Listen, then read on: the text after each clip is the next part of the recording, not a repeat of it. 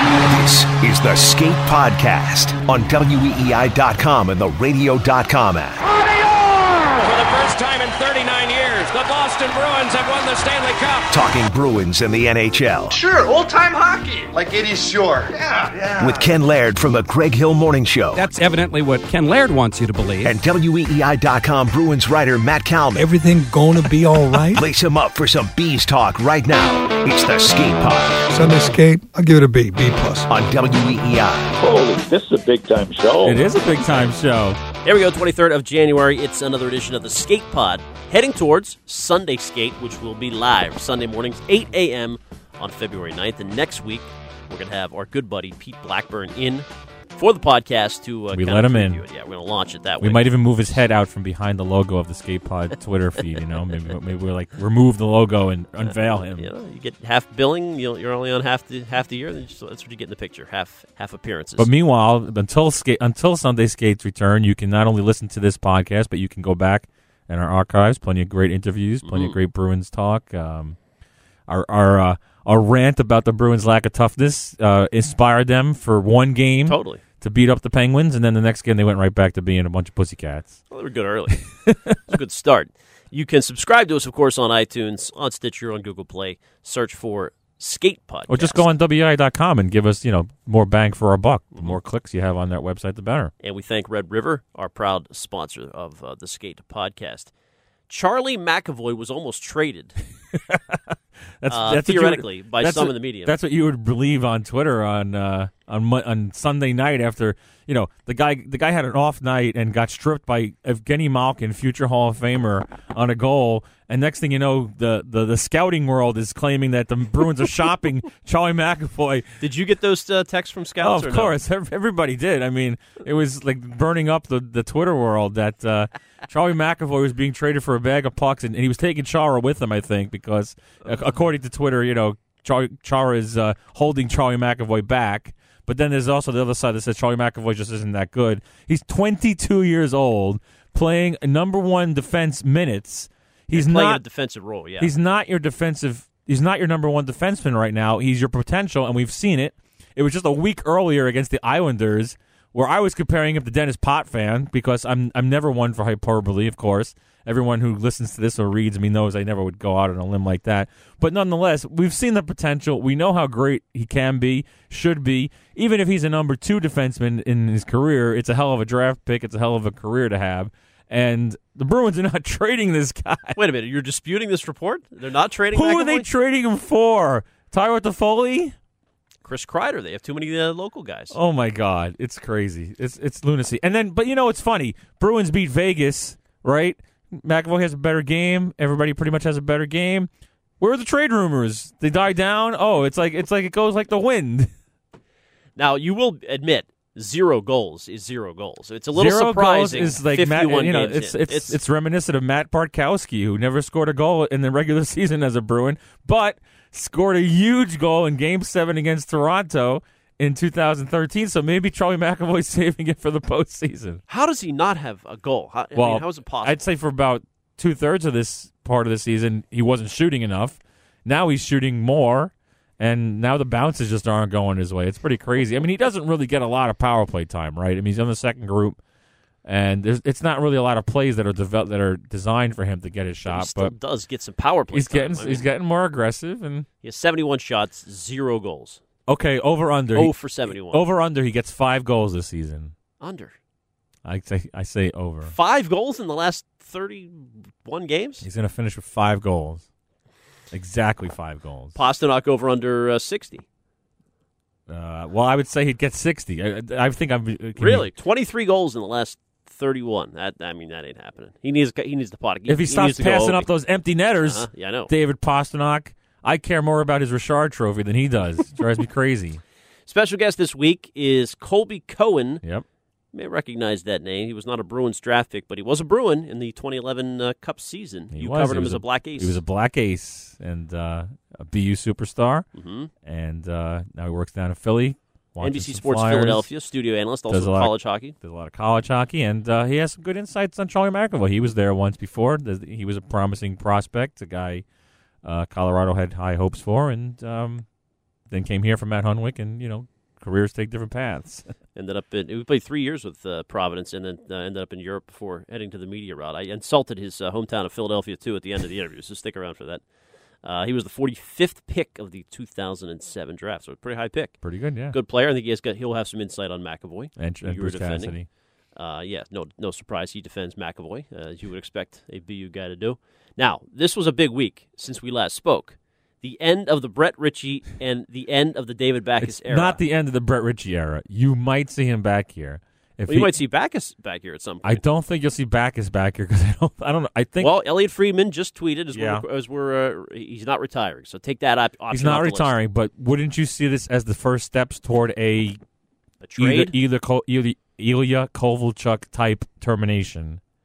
So they buy him out. Because if this guy is so proud that he won't retire, and let's face it, the Bruins have covered their rear ends here very well. I don't know if Bruce Cassidy was speaking off the cuff or was scripted by Don Sweeney to do this, but the whole point he made a point in his explanation for Backus' cut being released was he tried to play a physical role for this team last year.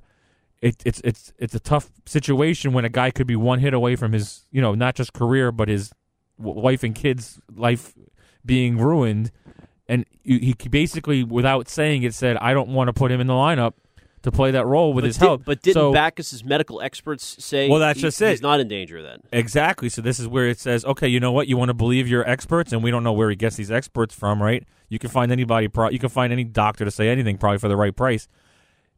This is the point to say you want to believe your experts, and you don't want, but you still want to play hockey. It ain't going to be here. It's going to be in Providence or somewhere else. Do you want to get cut loose? He's got a year left on the deal. He's got a year left on the deal. He would have to show up in Providence for a year and a half. I don't see that happening. Well, Kovalchuk did too, right? Yeah, yes, right. he did, but so, not at that rate. Not at that rate, but pretty. When he was steep, and you know what? You got to make a trade. I mean, I don't know if the Player Association will allow him to do that. I mean, if you do that twice in the same season, what is the point of a Player Association if we're going to start terminating all these guaranteed contracts?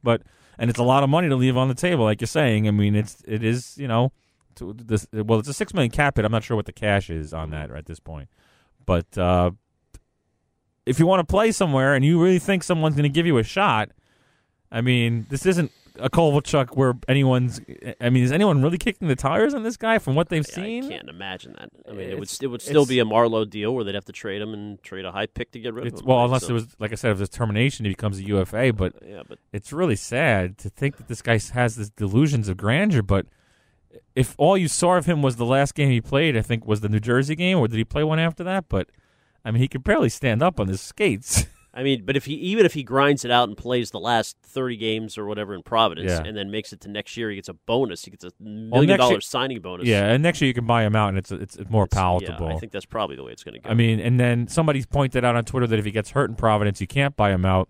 But if he gets hurt in Providence, you can put him on LTIR. And but does he really want to hang around like that? I don't know. What do you want to do? They did him. I don't want to say they did him a favor. They didn't, but they did it over the breaks. He's got a long time to. And they waited so long. Well, they did. Well, I mean, they kind of waited as long as they really could. Oh, I thought you were joking about that. Yeah. No, I mean, absolutely. It's like could have done it in the summer. I mean, exactly. They gave him so much of a chance here. I mean, it didn't cost them. The standings say it didn't cost them. Now maybe you'd argue that they gave. You know what? Too, they gave him a fair shot, and he got another concussion. So it's like, hello. What though? If you had replaced Backus with a shootout specialist, the best shootout guy in the league, just for $1 million, didn't play him in the games. Just had a breakaway specialist, you would have like 10 points. You'd have at least 3 or 4. 5. But what? Fine. They're 0-6 in shootouts. 0-7. And Marchand's 0-7. So from that standpoint, they blew it. They screwed up. But although maybe Backus is a shootout specialist because he scored a clincher last year. He's one of the rare guys on this team. It's the last guy to score, I think. I think so. Well, here they are, 29, 10, and 12. Tampa will have a couple games next week, and they have 3 in hand. So the 8-point cushion's not that severe, and Tampa is starting to roll. We have seen that coming. But in general, what do you think the state of the Bees is here before we bring Colby on? And we'll talk to Pete about this in more depth next week. The reaction to the action of the Backus and Ritchie thing is the addition of Bleed, the addition of Coleman, And Lausanne. And even Lausanne on the back end, which is a good sign to see that they're not married to John Moore just because he's got this contract extension. You have to earn your playing time, and frankly, this is what this team has been missing, is competition and guys pushing people. And now Krejci was a late add to the last game, but juggling the lines up a little bit. Yeah. Which is, I mean, they didn't break up the top line, which was held Right. scoreless, but still. Yeah, I mean, it's good to see that Bruce finally did that. I mean, the DeBrusk-Krejci marriage isn't nearly as productive as the top line has been. So what is the problem with breaking that up now? Clearly, it would be a line 2A, 2B situation here. It wouldn't be a third line, but that's the way they play. If they're playing their best hockey and rolling the lines, then everyone's going to get a shot here. And clearly, he could easily switch them if things aren't going well in the games like he likes to do. I mean, it made a lot of sense to do it that way, and maybe it helps, Krejci to kind of get reset his game and not just rely on Jake's speed, but try to get Coleman and Heinen going, and maybe between Heinen and Krejci, one of them can get the other one to actually shoot the puck, And I've got a soft spot for Coleman. I mean, every time he's in there, and it's been a while, but I mean, I don't know. They need a version of him with just a little bit better finish. Well, exactly. That's why he's a third or fourth line right wing. Maybe on a great team, he replaces a Wagner and becomes that fourth line right wing if he can pick up his defensive game. He still obviously has ways, some two-way game to improve on, but on this team, he could be your third line grinding right wing who gets, who pots some goals here and there, but mostly just, clears things up on the forecheck and sets up things. I know they've blown games and they've been a little frustrating, but I like the team. I mean, I think, and they will make a move. Don's not going to not make a move. I'm confident of that. I just don't like.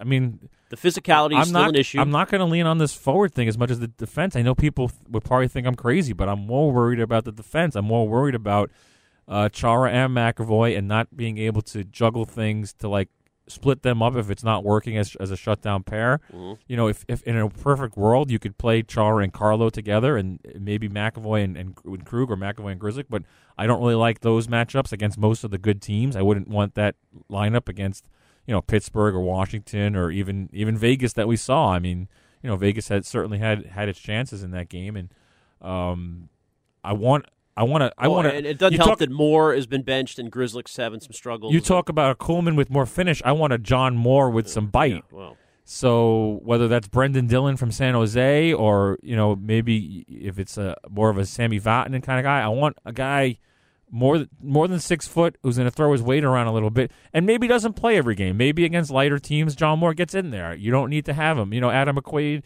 would go in and out of the lineup after, once, obviously 2011 he's a regular, but in the years following he would come out sometimes based on the matches. Maybe Grzelcyk isn't a 4 times a week player. The schedule is going to pick up. He gets worn down. Obviously he takes so much of a hit. He really needs to be more elusive the way Torrey Krug is. And not get beat up as much as he does, or maybe just be more of the initiator the way Torrey Krug is oftentimes. But if he's going to get worn down, maybe he needs to play 2 out of every 3 or 3 out of every 4.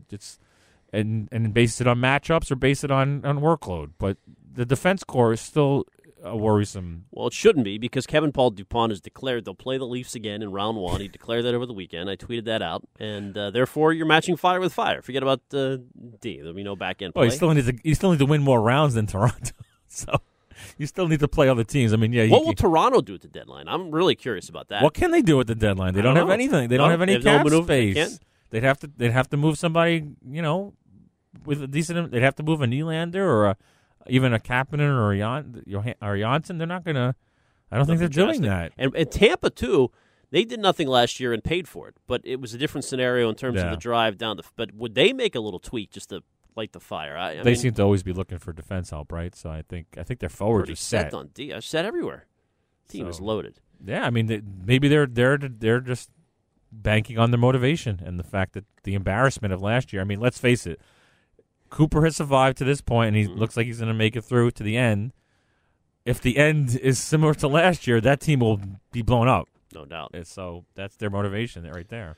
All right, let's get to Colby Cohen, this week's guest, now an analyst with NBC Sports Philadelphia, but he's got some Boston in his blood. Well, I spent some time here anyway. Here's what he had to say. All right, special guest this week, Matt. He's got a cup ring from the 2011 run. I think Colby, correct me if I'm wrong, you were left off the engraving. That's what Wikipedia says, but I don't want to go by that.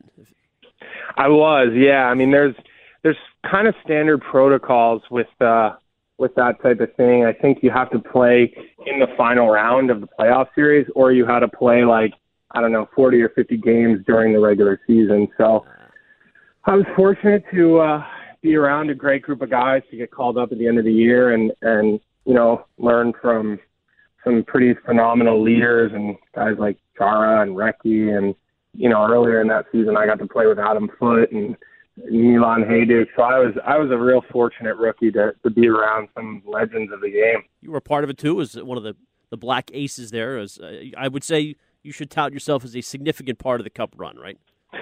Pushing those Yeah, guys. Look, everyone has a role, and some guys are out there in practice, kind of filling in when a guy like Chara or Seidenberg needs a rest day in the playoffs. Those guys play hard, and some guys are out sort of taking warm-ups just in case. I mean, it's everybody plays a role, and you kind of just try to stay out of everybody's way and just make sure, God forbid, they call and you're ready to go. Right.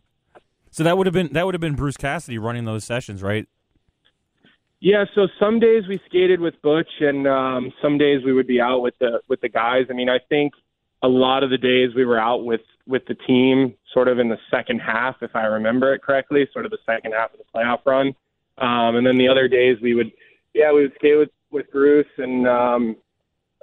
Jarvie and it's sort of Huda, depending on who. But I got to spend plenty of time with Butch over the course of those 3 or 4 seasons, whatever it was there. So, we spent plenty of time together. Yeah, I mean, obviously, I don't know at that time how much you had known about where Bruce had come from. I mean, clearly it was kind of a big story when he was in Washington and got fired as quickly as he did, and Yager and whatever else was going on there, and to see this guy kind of trying to rebuild his career and change his style, adjust to the modern game, the modern player. I mean, what was that kind of like to see him, maybe build up his coaching resume again?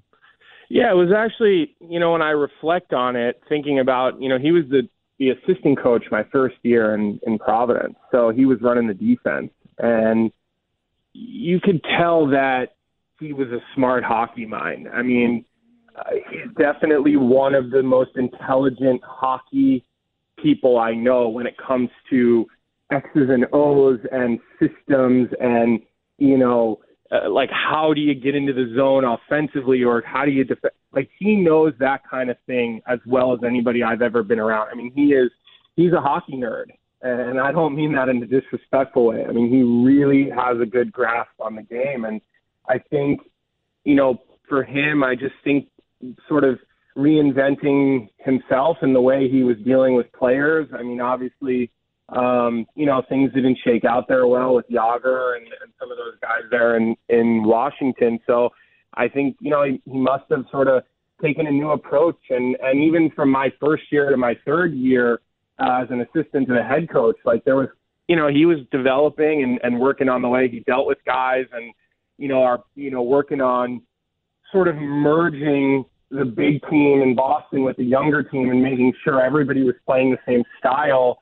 I know that sort of came in from the top, but I think he did a really nice job of making sure that at the American League level, we were all, following by it. And, I think the thing that's really impressed me the most is the way he's been able to sort of manage the players. I think, in my experience, the best coaches I had really knew how to run the locker room and manage the players. I mean, I played for Jack Parker, obviously at a college level, but, that was a team full of I think 10 or 11 guys who went on to play in the NHL and some really substantial careers.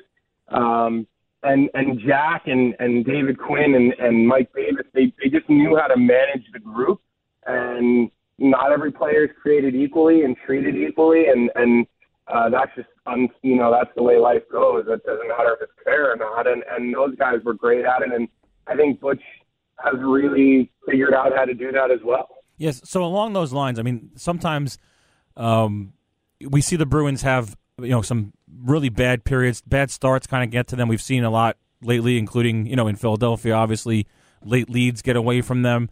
And I sometimes attribute a little bit of that to Bruce's style, just because maybe he's leaving it a little too much to the players.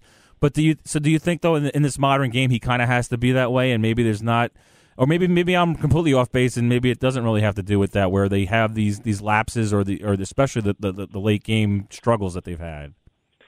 Yeah, I mean, look, when you've got Zdeno Chara and Patrice Bergeron as your anchors, and David Krejci, it's and Tuukka Rask. I don't want to leave anybody out, but right. You really have to rely on your players to be a good pro. I mean, that was a phrase that I learned from Bruce, be a good pro, and that means a lot of different things. So I don't necessarily think it's his style to babysit a team. I think he has to trust his captains, and I think his captains have to trust him. And again, we're not talking about the Colorado Avalanche, who have a bunch of young leaders. Right. We're talking about Chara, and we're talking about Krejci and Bergie and Marshy, for that matter. I mean, these are guys that are, they bring it, and they understand what they need to do to be ready. So I think sometimes good coaches sort of have to lay off, and I listened to John Calipari one time on ESPN radio say, I can make my team like 20% better or 60% worse. And I always thought that was an interesting comment. Sure. And it's always kind of stuck with me. So I think Bruce takes a little bit of that mentality. I don't want to speak for him, right. but at least he did back when I played. Yeah. Talking to Colby Cohen, and he's now with NBC Sports Philadelphia, and saw, of course, up close and personal that Bruins-Flyers game last week. So your impressions of the 2020 Bruins, and off just one game, I know maybe you wanted to see a larger body of work, but what's your assessment of this group, Colby? Yeah, I mean, I still think they're a really good team. I think they have a lot of really good players. I think they've got some of the best leaders in hockey. I think they're going to try some things out here over the next week or two with some of these younger players that Bruce mentioned in his press conference the other day. They obviously just had to make a tough decision with David Backes. Right. And otherwise, I think they're going to look to add at the deadline. I mean, I think this team has a window left where they're still a championship caliber core. They've got a goaltender who on any given night is the best goaltender on the planet. And I think they'll probably look to make an addition or two, which I know is hard. Every team wants to add. I mean, I'm here in Philly. They want to add as well. For sure. So, I think the one little bit, and I don't think this is a secret to you guys, I think they could use a little more depth up front. I think they've got depth on the back end. I think Torrey Krug is one of the most fierce competitors in the NHL, on top of how skilled he is. I physically got to watch him come into professional sports, played with them as a rookie a little bit. I mean, he is a fierce competitor. I'm not sure people quite realize how hard he can be. Right. And so, I think the Bruins are a good team. I think, they got a big win, obviously, against Vegas. Going into the break, I think that was really big for them, just to feel good for a little bit of time. But, I think they'll look at their options. I think Don Sweeney's a smart, patient man. I don't think he's going to do anything to mortgage the future. But, look, the reality is Zdeno's not getting younger. Bergie's getting up there. Krejci is getting up there. I mean, these guys have been in the league a long time, and your window is there, but it's not 5 years. Yeah, I agree about the Vegas game was huge because they really needed to go and kind of turn the narrative of what's going on with this team. I mean, after the Pittsburgh loss in Pittsburgh, the way the social media reaction to that game was unbelievable. And I think one of the most shocking and maybe even I would describe it as disgusting responses to that game was people saying that Charlie McAvoy needs to go, which is just mind-blowing. And I think, you obviously would have a much better take and feel for what Charlie McAvoy is going through and what he can be and his potential. And just, how would you describe to people, 22-year-old Charlie McAvoy clearly is on the right track, even if he's having, a bad game or getting stripped by Evgeny Malkin in a game like that, like as if no one's ever had that happen to them before, Yeah, you don't play in the NHL for a long time without ending up on the wrong side of highlight reels when you're a defenseman. Mm-hmm. And forwards make plays like that all the time. It just goes unnoticed because you've got a goaltender, you've got defensemen. So, defense are always on the forefront. It's easy to point fingers. I mean, I remember when Drew Doughty went through some of these struggles early in his career. And when I look at Charlie, I think Drew Doughty. Right. I mean, there's almost this level of confidence that blends in with a little bit of arrogance on the ice, which is what makes a guy like him so special. I mean, yeah, he's going through a rut. Maybe his confidence is a little bit shaken. He's a hometown kid. It's tough when you're a hometown kid and you've got, the Boston Globe or whomever saying you should be traded. It's time to move on from this. I mean, it's a franchise defenseman.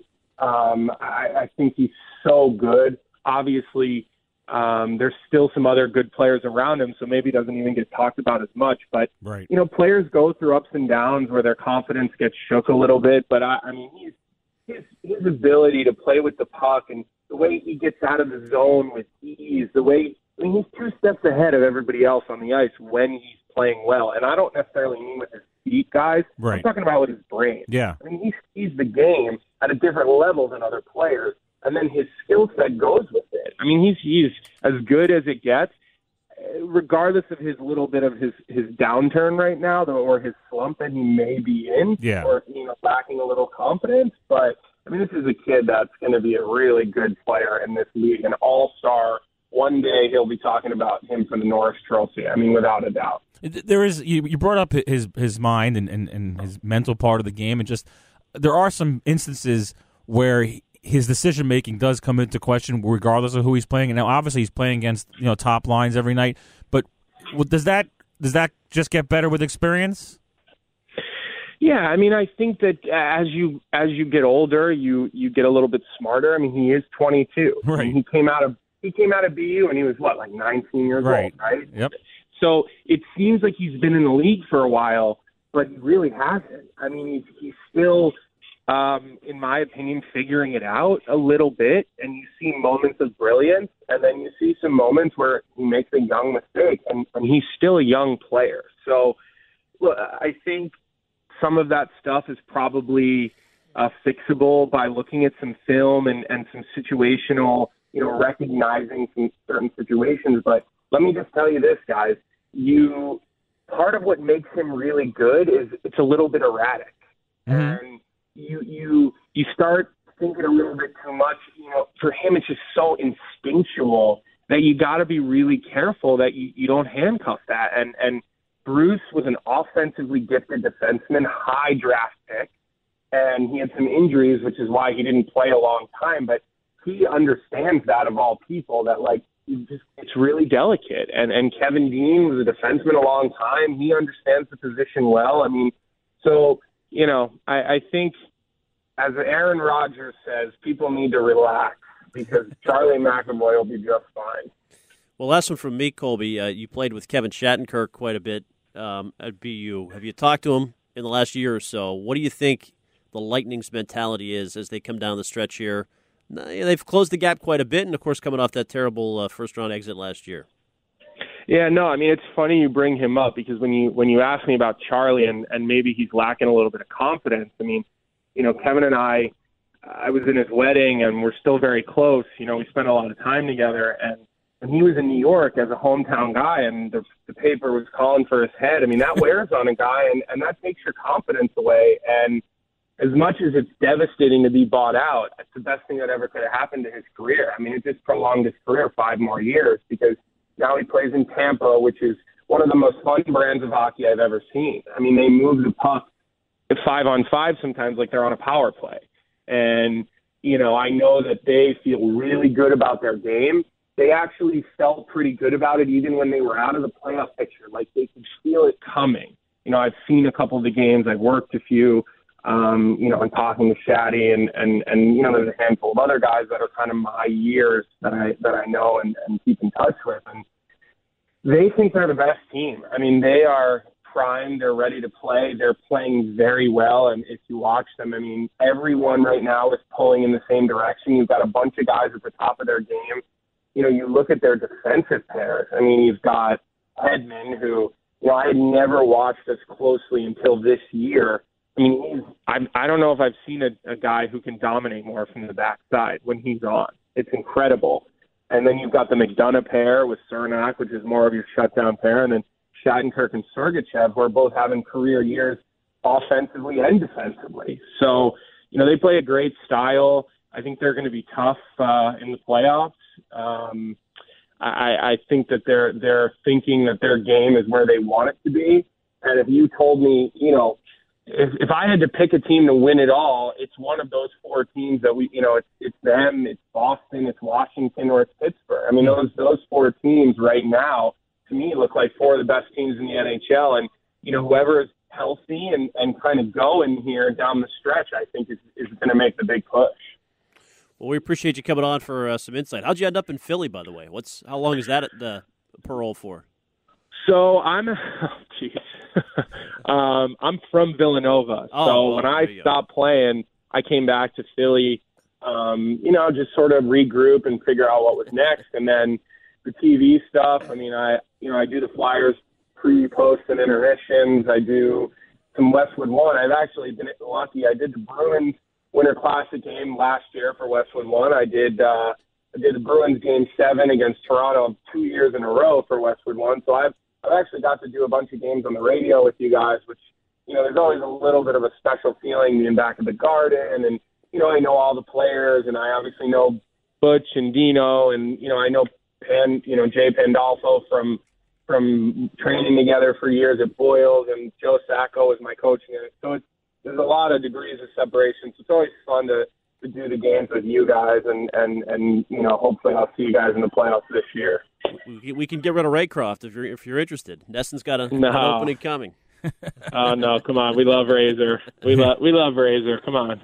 Beautiful. You need the goalie's perspective sometimes. Those guys, they spent years watching. That's right. From the best seat in the house. That's right. So I'm sure Razor will be Billy will coach him up. That's right. Thanks for doing it. Thanks, Colby. Thanks a lot, Colby. All right, guys. All right. See you later. See you. All right, there he is, Colby Cohen, who's got McAvoy's back, as you do. Yeah, everyone should. Any right-thinking person does. You see the flashes here and there. And let's face it, this is the way, spoiled for 15 years as Zdeno Chara, right? He used to put up points. Now he's not so much anymore, but still a shutdown D. Always did it all together. I was looking back when he played that 1,000th game. I was going through old game sheets. It's amazing to think he used to play 30 minutes a night. It's just crazy to think that this guy at that size, at the style he played, and he was playing 30 minutes a night. It's crazy. But Charlie McAvoy, it's not going to be a one-for-one. This guy, it's not going to be, Chara gets replaced by McAvoy. It's going to be McAvoy picks up the offensive side with some defense. It's going to be Carlo is the shutdown guy who maybe at some point, I guess we can all wish upon a star that Carlo will actually add some offense at some point. He's been a little better this year, a little more aggressive. It's going to be different guys filling in. It might be Vakanainen taking care of the puck-moving aspect of it. It's going to be a different-looking defense core, and McAvoy and Carlo will be the cornerstones of that, depending on how things go. We don't know what will happen with Krug or Grzelcyk or either of those guys, or whether they're both here or one's gone. You don't know what it's going to look like, and maybe Lauzon fits in there, maybe he doesn't. Now, interesting to me, you not only defend McAvoy on this podcast, but your recent story after they blew the lead, you blamed Don Sweeney more than Cassidy for the blowing of the leads, and I find out you've wined and dined with Bruce recently over at a game, like a pregame skate, so you've been bought. You're obviously in the bag. You're it's not like he paid pocket for dinner. I still bought my own meal. But anyway, let's face it. What did you mean by that? Well, because I see some tweets from people that some of the tweeters that we actually respect, to say that because Gerard Gallant and Peter Laviolette are out there, we should fire Bruce Cassidy. It's like, what kind of an overreaction would that be? Bruce Cassidy, for all his faults, and we've listed them here. Last week we ripped him. We talk about the reactionary coaching, the lineup decisions, the kind of he juggles lines but refuses to break up the perfection line. These different. But he's pushing the buttons he can push with this team. We've seen him bench his three favorite players. Not his words, mine. His three sons, so to speak, Kuraly, Heinen, Grzelcyk. These are the players that, in my mind, he loves. Always has praise for them, but Grzelcyk got a scratch. Heinen got a scratch. Kuraly basically got scratched in his hometown, Columbus. Played like less than 10 minutes, didn't kill penalties that night. The coach is trying to find motivation. Now we see John Moore goes out of the lineup. he's working with the groceries, as Parcells would say. But the right now Donnie Sweeney he has he's shopping at Market Basket instead of Whole Foods. No, and this is really a terrible metaphor. But it makes the point. If you eat a meal with Sweeney next week, then the week after you'll be praising him and ripping Cassidy. So I don't think I'd want to eat a meal with Sweeney. I think he's probably very nutritious. He probably eats like very measured kale slow. and stuff. Takes like 2 hours. He's like to in eat super shape. He's like Robo GM. It's unbelievable. I mean, seriously, that guy runs like Ironmans and stuff. So have some guts and just post Cassidy should be fired. Get some clicks. Well, I'll do that when a scout texts me to say that they should fire him. All right, we're getting muscled out by the OMF program. Ryan Garvin has had enough, so they're getting ready for their show. Fine, we'll wrap it up. See you next week with Pete Blackburn, and 2 weeks, games rekindle. Yep. Peace.